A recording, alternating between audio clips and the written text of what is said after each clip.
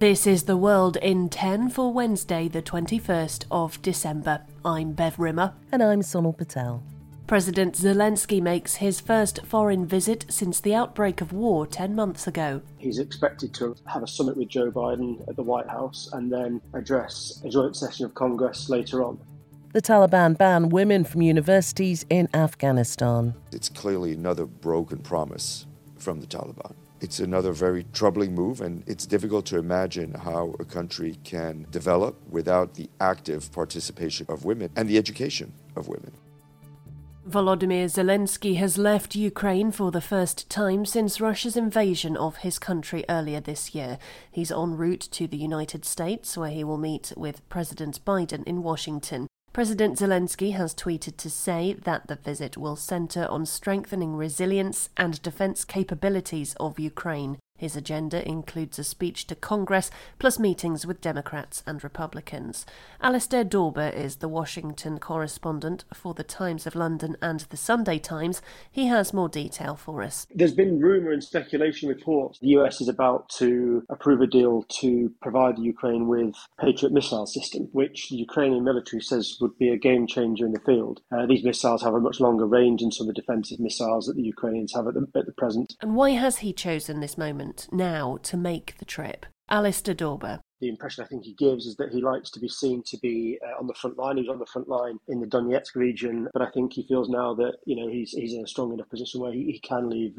He can leave Ukraine. Lots of foreign leaders have been to Kyiv to visit him, obviously. But I think he probably now feels it's time that he can go and spread his message on the world stage himself. As the war began, the US offered sanctuary to President Zelensky, who insisted no, he needed to remain where he was, where the fight was. The US has given more than $20 billion worth of aid and military equipment to Ukraine in that time. A few final thoughts now from William Courtney, the former US ambassador to Kazakhstan and Georgia.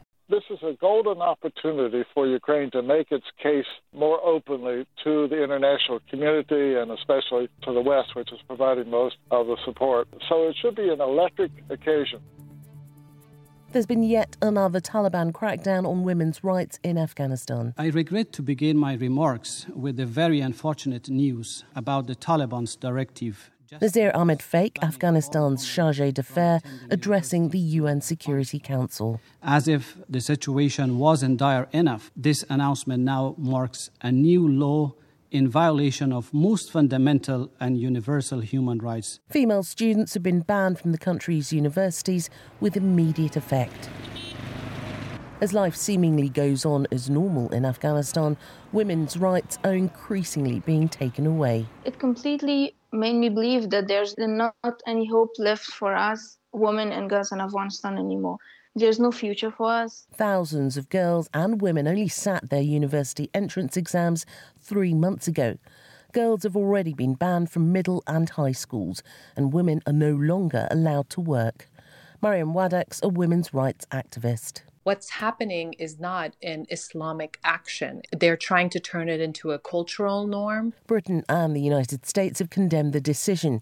They say it's a contravention of the Taliban's own commitments and another egregious attack on women's rights. The Taliban have permanently sentenced Afghan women to a darker and more barren future without opportunity. Ned Price at a US State Department news briefing. Education is an internationally recognized human right, and it is essential to Afghanistan's economic growth and its stability. Women's rights have been gradually eroded since the Taliban takeover last year. Coming up, the race to find a new chief twit, and the last Nazi trial concludes 75 years on. As they say, if you're not going to like the answer, it's probably for the best that you don't ask the question. Well, Elon Musk asked, and he certainly got an answer. Just weeks after taking over as CEO of Twitter, he asked the Twitterverse, should I step down, promising that he would stick to the outcome whatever it was. 57.5% said yes, your time is up, you're too controversial and you're ruining the platform. He's sticking to his word and has updated Twitter to say he'll be leaving as soon as he can find, in his own words, someone foolish enough to take the job. Musk's time at the helm of Twitter has been colourful, if not necessarily productive. Ross Gerber is the co-founder and CEO of investment firm Gerber Kawasaki and knows Musk through his dealings with both Twitter and Tesla. He's been speaking to Times Radio about this whole bizarre scenario. For the first time, and since he took over Twitter, he's starting to pay attention to people like me and Tesla shareholders and the media and what's happening to him. So I think maybe we finally got through to him that this is not going well. Most of the problem is him trying to arbitrate decisions that are very difficult, that are out of his wheelhouse, like journalists getting banned, for example. You really can't be a free speech absolutist unless it comes to public information about where my plane is flying. Nobody wants him at Twitter and everybody wants him back at Tesla. It seems like a no-brainer. So this is a blip, and at the time they feel super painful. Elon kind of likes pain, and this in a way brings out the best in Elon. It's kind of weird. That's just the way he is. 3/4 of a century after the Second World War ended, in what will no doubt be the last Nazi trial, a 97-year-old German woman has been found guilty of complicity in the murder of thousands of people. Irmgard Fürchner was a secretary at the commandant's office at the Stutthof concentration camp when she was a teenager. That meant she was tried in a juvenile court and got a juvenile sentence, 2 years suspended.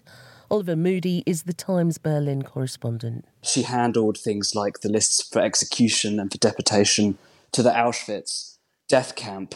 And so the judge ruled that there was absolutely no way she could have been there and not known what was going on around her. The judges found Fürchner complicit in the murder of more than 10,500 people.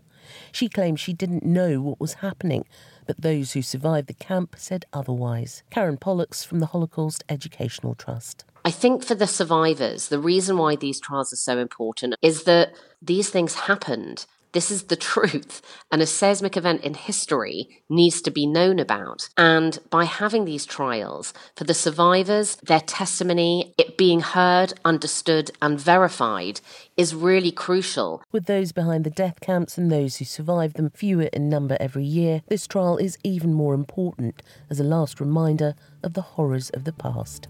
Now to explain why Argentina's World Cup winners had to swap an open-top bus for a helicopter ride in Buenos Aires, here's John Jackson. Tuesday was a national holiday in Argentina as the country's FIFA World Cup heroes returned home to Buenos Aires to show off the trophy. Millions of people flooded onto the streets of the capital to celebrate, causing the open-top bus parade to be abandoned in favour of a celebration in the sky.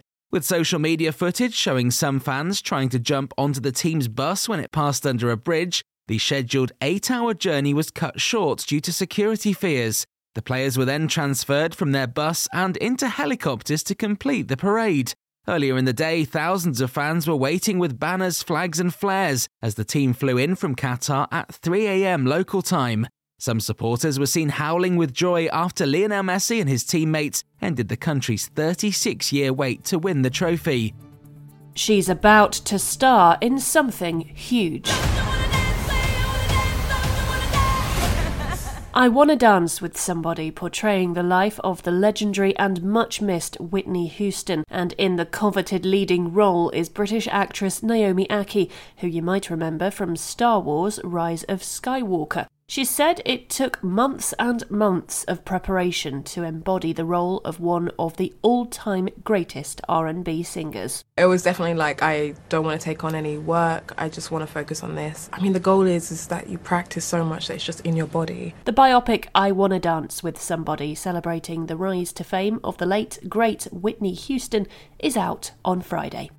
And finally, it's a meal that was eaten around 120 million years ago that's got scientists excited now. It's a long-dead dinosaur fossil that looks more like roadkill, but paleontologists from the UK believe they may have uncovered the first known incident of a mammal being eaten by a dino. As has happened before, the fossil was gathering dust on a museum shelf when someone spotted something amazing.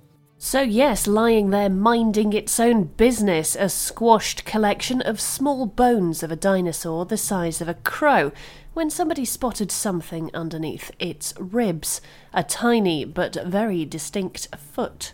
This dinosaur died with a mouse-sized animal in its stomach.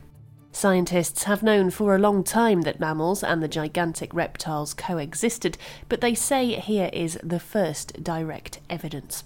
And on that prehistoric note, that's your World in 10 for Wednesday, the 21st of December. This podcast from The Times is brought to you in partnership with Google Podcasts.